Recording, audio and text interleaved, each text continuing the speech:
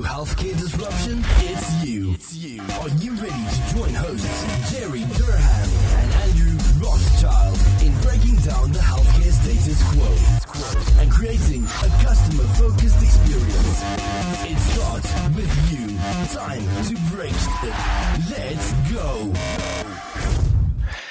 And this is Jerry Durham along with Andrew Rothschild, and welcome to our Healthcare Disruption podcast. Very excited because tonight we are doing our first live interview. So very happy about this.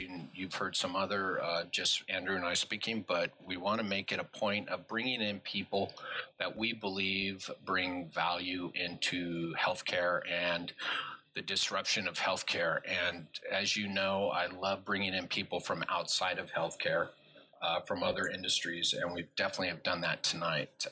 Tonight, Andrew is on the call, or is on the podcast, sorry. We are on the phone, but is on the podcast. And tonight we have Matt Wilkinson, and Matt is the author of the 10 principles behind great customer experiences.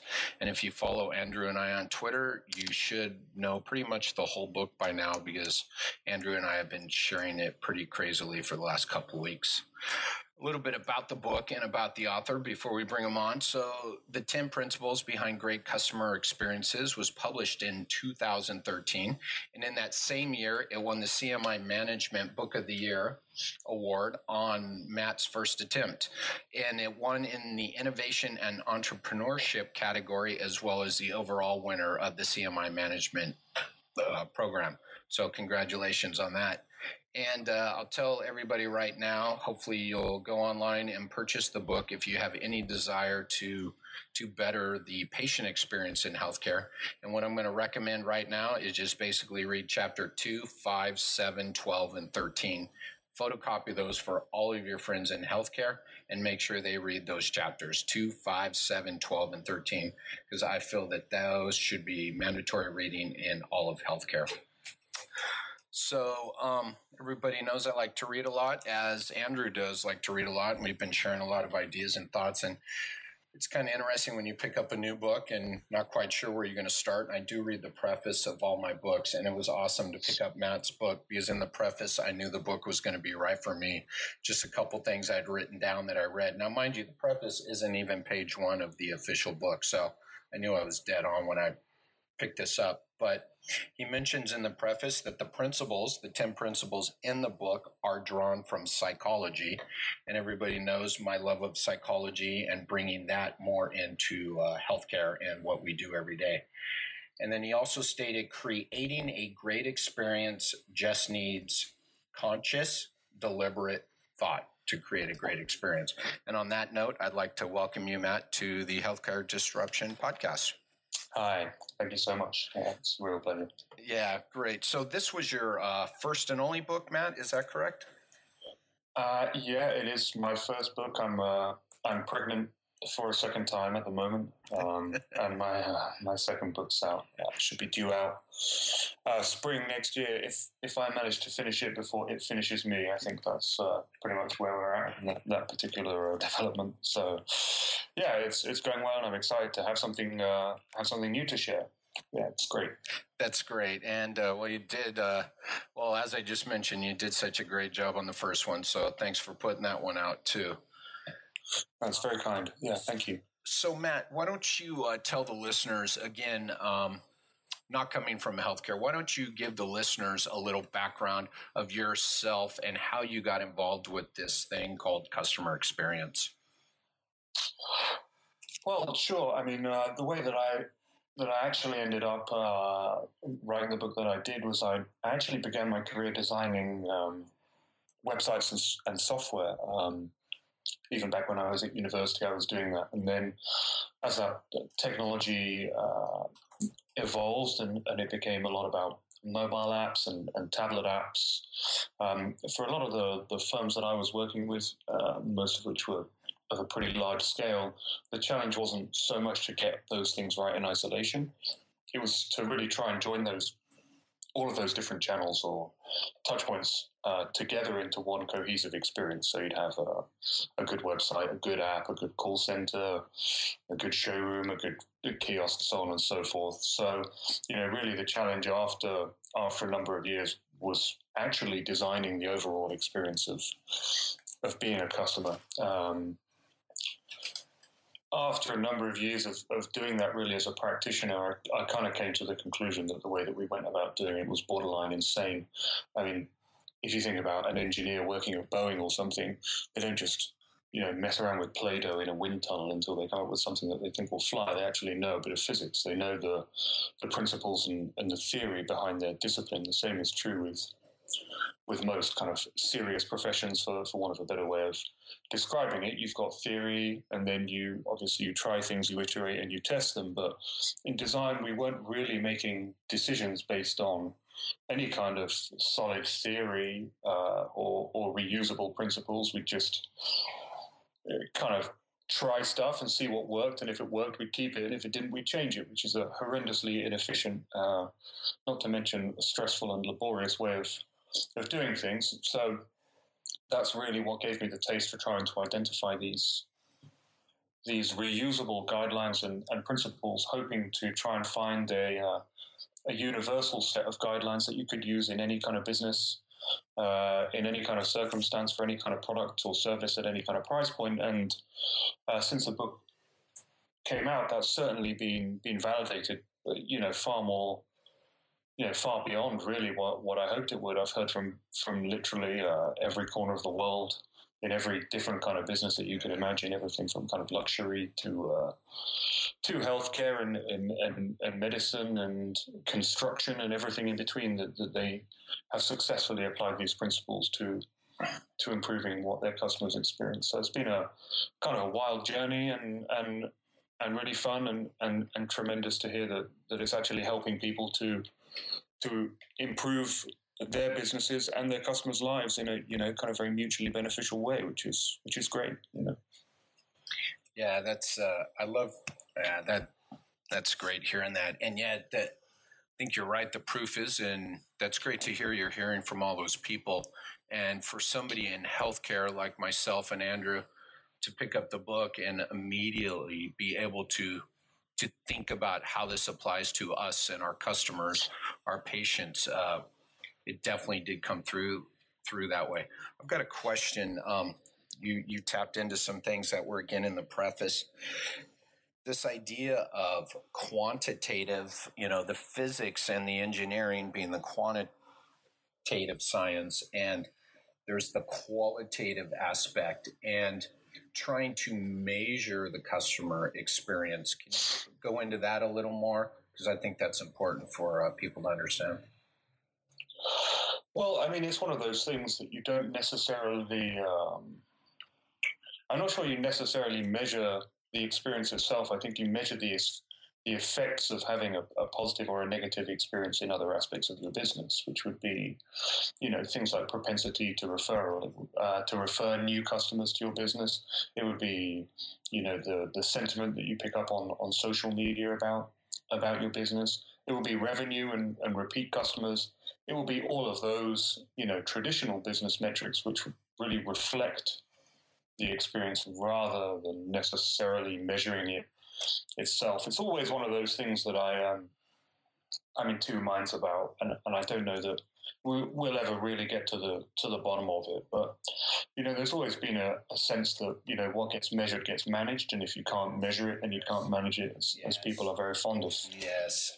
Of saying, and of course there's truth to that. No one would deny that, and it's good to have sets of metrics that you think should reflect whether you're making things better or making things worse. But that's not to say that there aren't things that are evidently very important that can't, that kind of defy direct measurement, but should still very much be front of mind. I mean, one example just from my childhood is, it's kind of a stupid example, but, when we had cassette players, you would infer a lot about the quality of a cassette player by the eject mechanism. You'd press the eject button, and if it was kind of glidey and it opened very smoothly, you'd be like, that's a kick-ass tape player. And if it was kind of a plasticky, clunky thing, you'd say, well, that's, that must be a cheap or nasty one.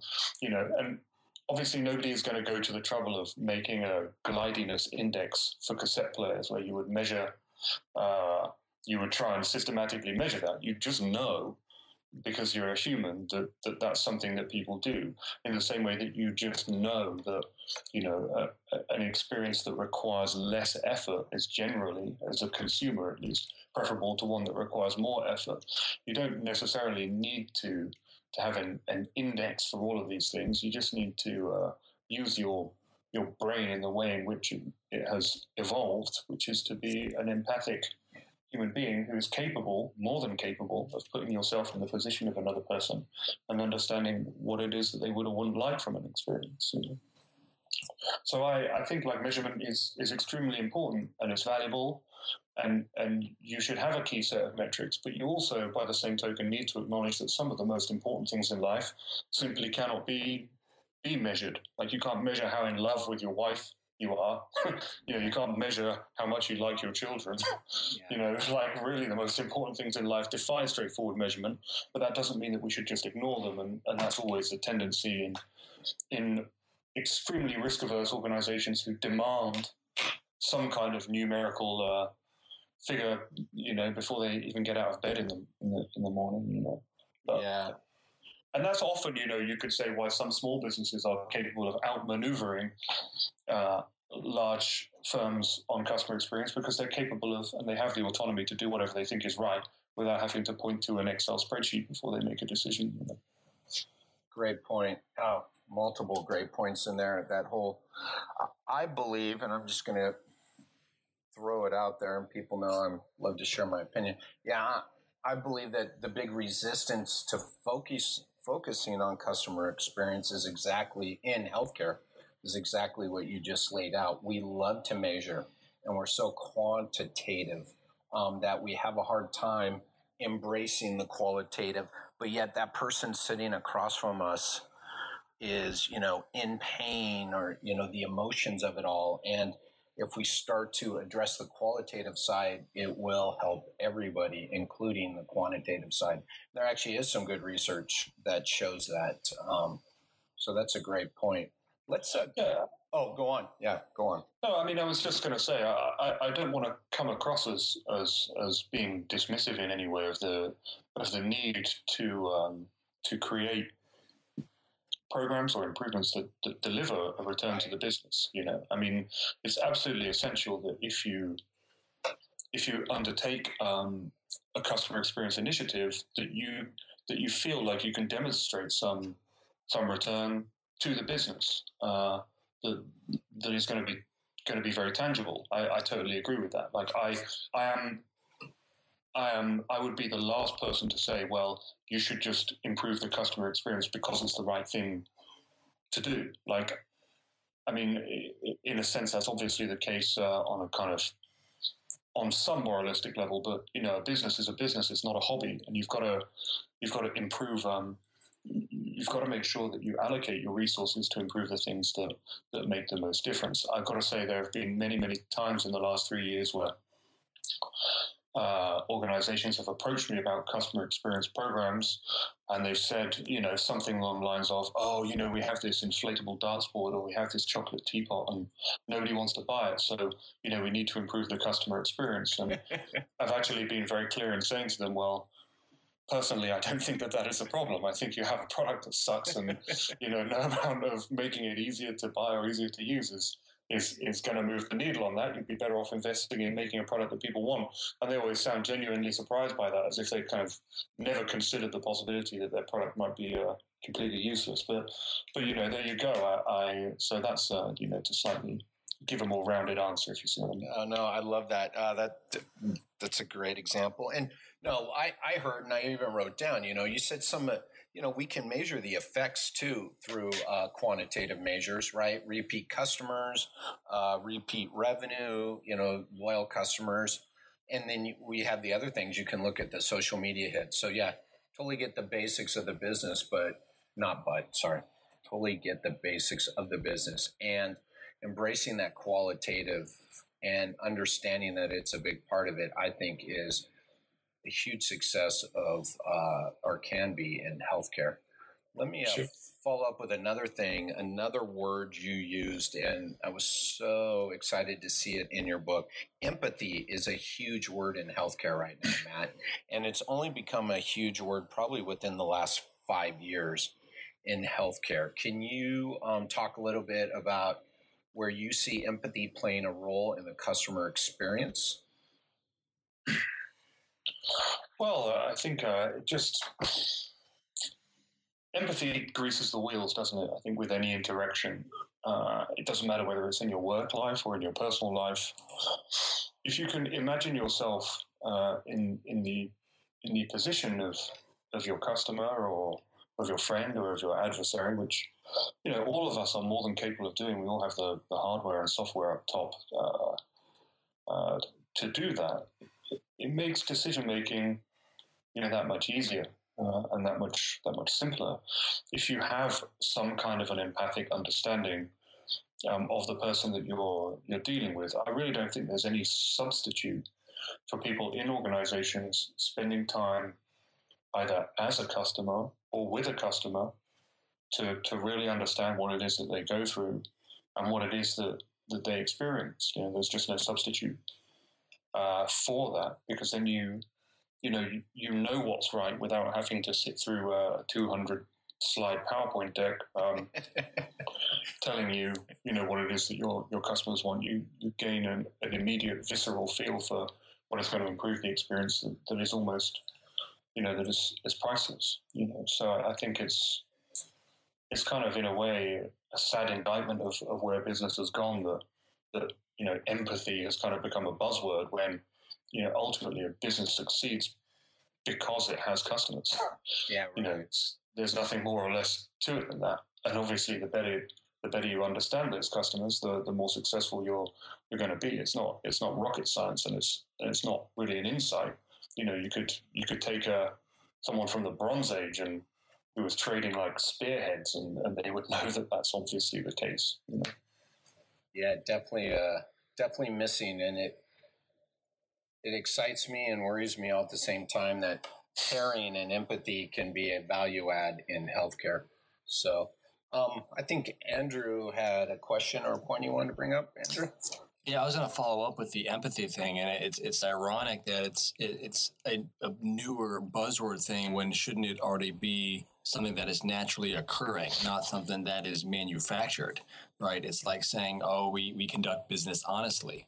Isn't that how you should conduct business, And the thing is with healthcare, and especially in physical therapy, the ironic thing is that if you take a poll in a physical therapy class or in a continuing ed course, most people who have been in physical therapy at one point were patients themselves. They experienced it as in their youth, and that's what helped get them into the profession, because they were inspired through their experience. Yet somewhere along the way, a lot of us lost that aspect of it, the customer care part of things, and kind of got caught up in the machine with the quantitative stuff. And so now we're trying to steer the boat back the other way. And so what would you say, Matt, to those therapists listening out there who are either working for a large company or the corporate-owned PT makes up a big percentage of PTs in this country, who kind of maybe they got caught up in the machine a little bit? Well, it's always an interesting conundrum, that kind of thing, because you will have really, in a sense, I suppose, that comes down to how empowered an individual is to make decisions for themselves. I'll give you an example that kind of springs to mind immediately.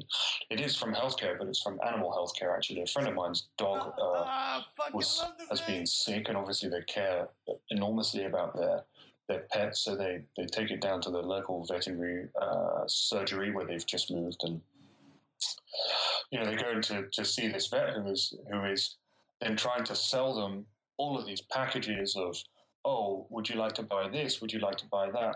Oh, it's probably a good idea for you to have our regular, canine dentistry package to keep an eye on, whatever the dog's name's teeth. And totally ignoring the fact that the owner is really distressed because their pet is in pain.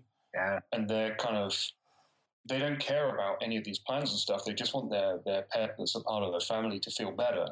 But the vet obviously, instinctively understands that. But if they then have to follow some standard operating procedure where they go through and they have to jump through all these idiotic hoops before they can actually get to the problem, and if their livelihood depends on them upselling and reselling and cross-selling all of this crap, then of course that's going to interfere with what their priorities should be, which is to care for the patient, and in this case the owner as well. And it's kind of obvious, but so much of this stuff stems from the fact that there's what I would call like a low psychological proximity between managerial central decision makers and people on the ground in any kind of a business who are actually dealing with the customer. Hierarchy, if you look at hierarchy in systems literature, where the term hierarchy comes from, a hierarchy exists to support the level below, not to support the level above. Yes. And somehow we've kind of lost sight of that, and we feel like the people at the bottom of the hierarchy are there to support the ones at the top. That's actually the wrong way around, especially when it comes to excellence in customer experience or customer service. Like, management need to listen most closely to the people who are dealing with customers on a daily basis and understand how they can best support their pursuit of creating the optimum customer experience. Not how the person on the front line can kind of be a hapless pawn in carrying out their plans for world domination. It never works out in the long run. It's my honest perspective on that. But ran over us, I suppose. I should say. I think that's a great thought and great example of. I love that hierarchy. I saw that in some larger settings I worked in where the thought process is, again, of the supporting from the ground up instead of from the top down. It's interesting. And now we're kind of back to spending time with your customer, being aware of what your customer is going through at every touch point again, for sure. I've got a boatload of questions, so I'll keep going here. And Matt, you feel free to fill in. Something that was very, very interesting to me, and I've gone back to multiple times, and I'll be working with a group of people this weekend. Sorry about that. I'll be working with a group of people this weekend to help them develop some, to map out their customer experiences, is the concept of the Stanislavski system that you bring into the book, Matt. Did you want to go into the role that plays, or want to hear a little more context of how I feel it fits in healthcare? I'd prefer you address it, though. Sure. And I mean, actually, healthcare is a very good example of some of these principles in action. The Stanislavski system was, I came to it because I was looking for a way to better understand or better consider what the customer's goals were as a way to actually kind of build empathy. And I thought, well, who's really good at that? Who's really good at understanding how people think or putting themselves in other people's shoes? And it sprung to mind that actors would probably be a good bet, and that there must be some way that actors train to get into character, to understand their character, and the means by which they do that. This method acting approach is called the Stanislavski system. And if you look in the textbooks on that, there's a whole load of stuff about how to get yourself into thinking of somebody else, which I just stole it. I just lifted and shifted it from the acting profession into customer experience, and it works remarkably well. And really two of the most central tenets of that, which are worth talking about. One is this idea of a higher objective, and the other one is this idea of subtext. So to take them one at a time, the higher objective is to basically say that behind every goal that we articulate, there is another higher level of goal behind that. So, for example, we might buy, in the olden days, when the internet was still in black and white or whatever, you might buy a compact disc. But the reason why you buy it is so that you can listen to music Right? Now, as obvious as that sounds, it hasn't stopped tons of people in the music industry from forgetting the fact that people just really want to listen to the music. That's their higher objective. And of course, that's why services like Spotify and iTunes before that were so successful, because they tapped into that higher objective. The same is true with a product like the Kindle, where the higher objective is to read the contents, not necessarily to own a book. And of course, there are very clear higher objectives usually in healthcare or products around healthcare. If you think of buying something like a set of weighing scales for the bathroom, the goal might be to measure your weight, but the higher objective might be to lose weight, to feel better about your body image, to improve your self-esteem or something like that. So, it's a clear example of a low-level product that has a very pronounced higher objective behind that. Now, if you were a manufacturer of scales, and instead of just thinking, we sell scales, let's make a digital scale, and you started thinking, wow, okay, we're actually in like the self-esteem business or the appearance business, or that kind of thing, it might open up some ideas for you to innovate or look at the world in a very different way if you're actually able to put yourself in the customer's position there. A professor from Harvard, Theodore Levitt, put it the best, because he said, people don't want a quarter-inch drill, they want a quarter-inch hole in the wall. And it's almost always the case that because people do their job day in, day out, they lose focus of those higher goals, and they just think, no, we sell this or we sell that. And so they miss huge opportunities to innovate. So I always encourage the people that I work with to say, okay, so why do they want that? Okay, now why do they want that? And keep tracing it back until they get to this higher objective, and then try and say, okay, if we were to try and satisfy that goal, how would we do it? The other thing that I mentioned there is this idea of subtext, which is that we often have goals or problems or issues that we just don't feel comfortable talking about, but that doesn't mean they don't go away. And a tremendous example of paying attention to that subtext is a business like Lloyd's Pharmacy in England, where they now have this specific service just for dealing with medical conditions that people don't feel comfortable talking about or going to visit their general practitioner about. So you can get medication for everything from erectile dysfunction to emergency contraception to any of these other kind of deeply personal or potentially embarrassing or conditions that people may feel embarrassed about. You can get help with those in a very discreet way. They just send it all out in plain packaging. No one needs to know about it. And if you read the reviews of this particular service, people often say like they would have just sat at home in pain indefinitely rather than go and see their medical professional, because of this subtext, because they were so embarrassed, and that actually the only reason they've ever been able to resolve these healthcare issues is because of this service that taps directly into that subtext. So that's something very much to bear in mind if you're in healthcare. Like, what is the patient not saying to me? Yeah, that is brilliant.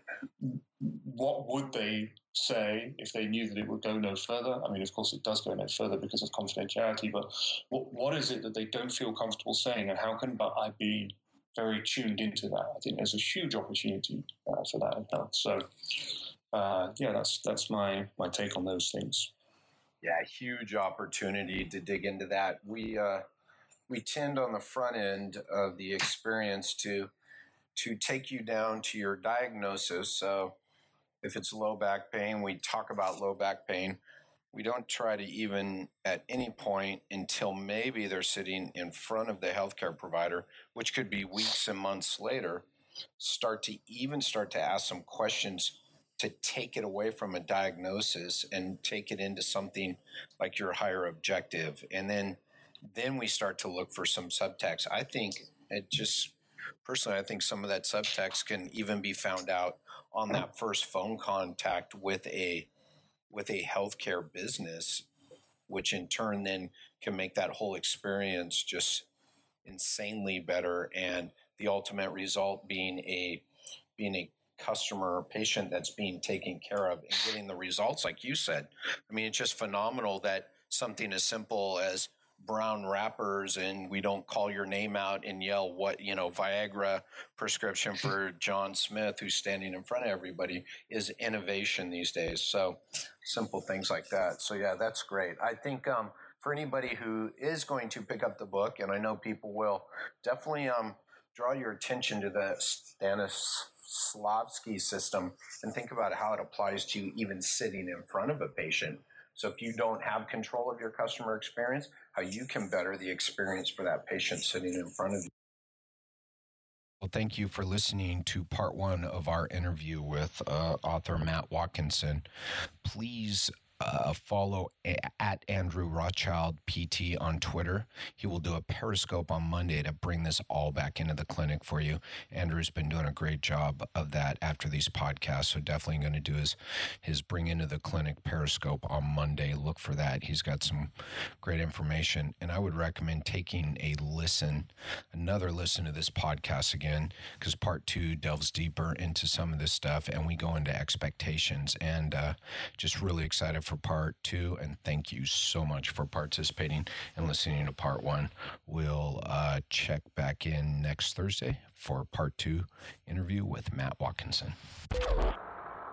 Thanks for listening to Healthcare Disruption, powered by Updog Media. Join in the conversation. Tweet at Updog Media, at Jerry_Durham, and at A Rothschild PT with thoughts. Head over to updogmedia.com for more content.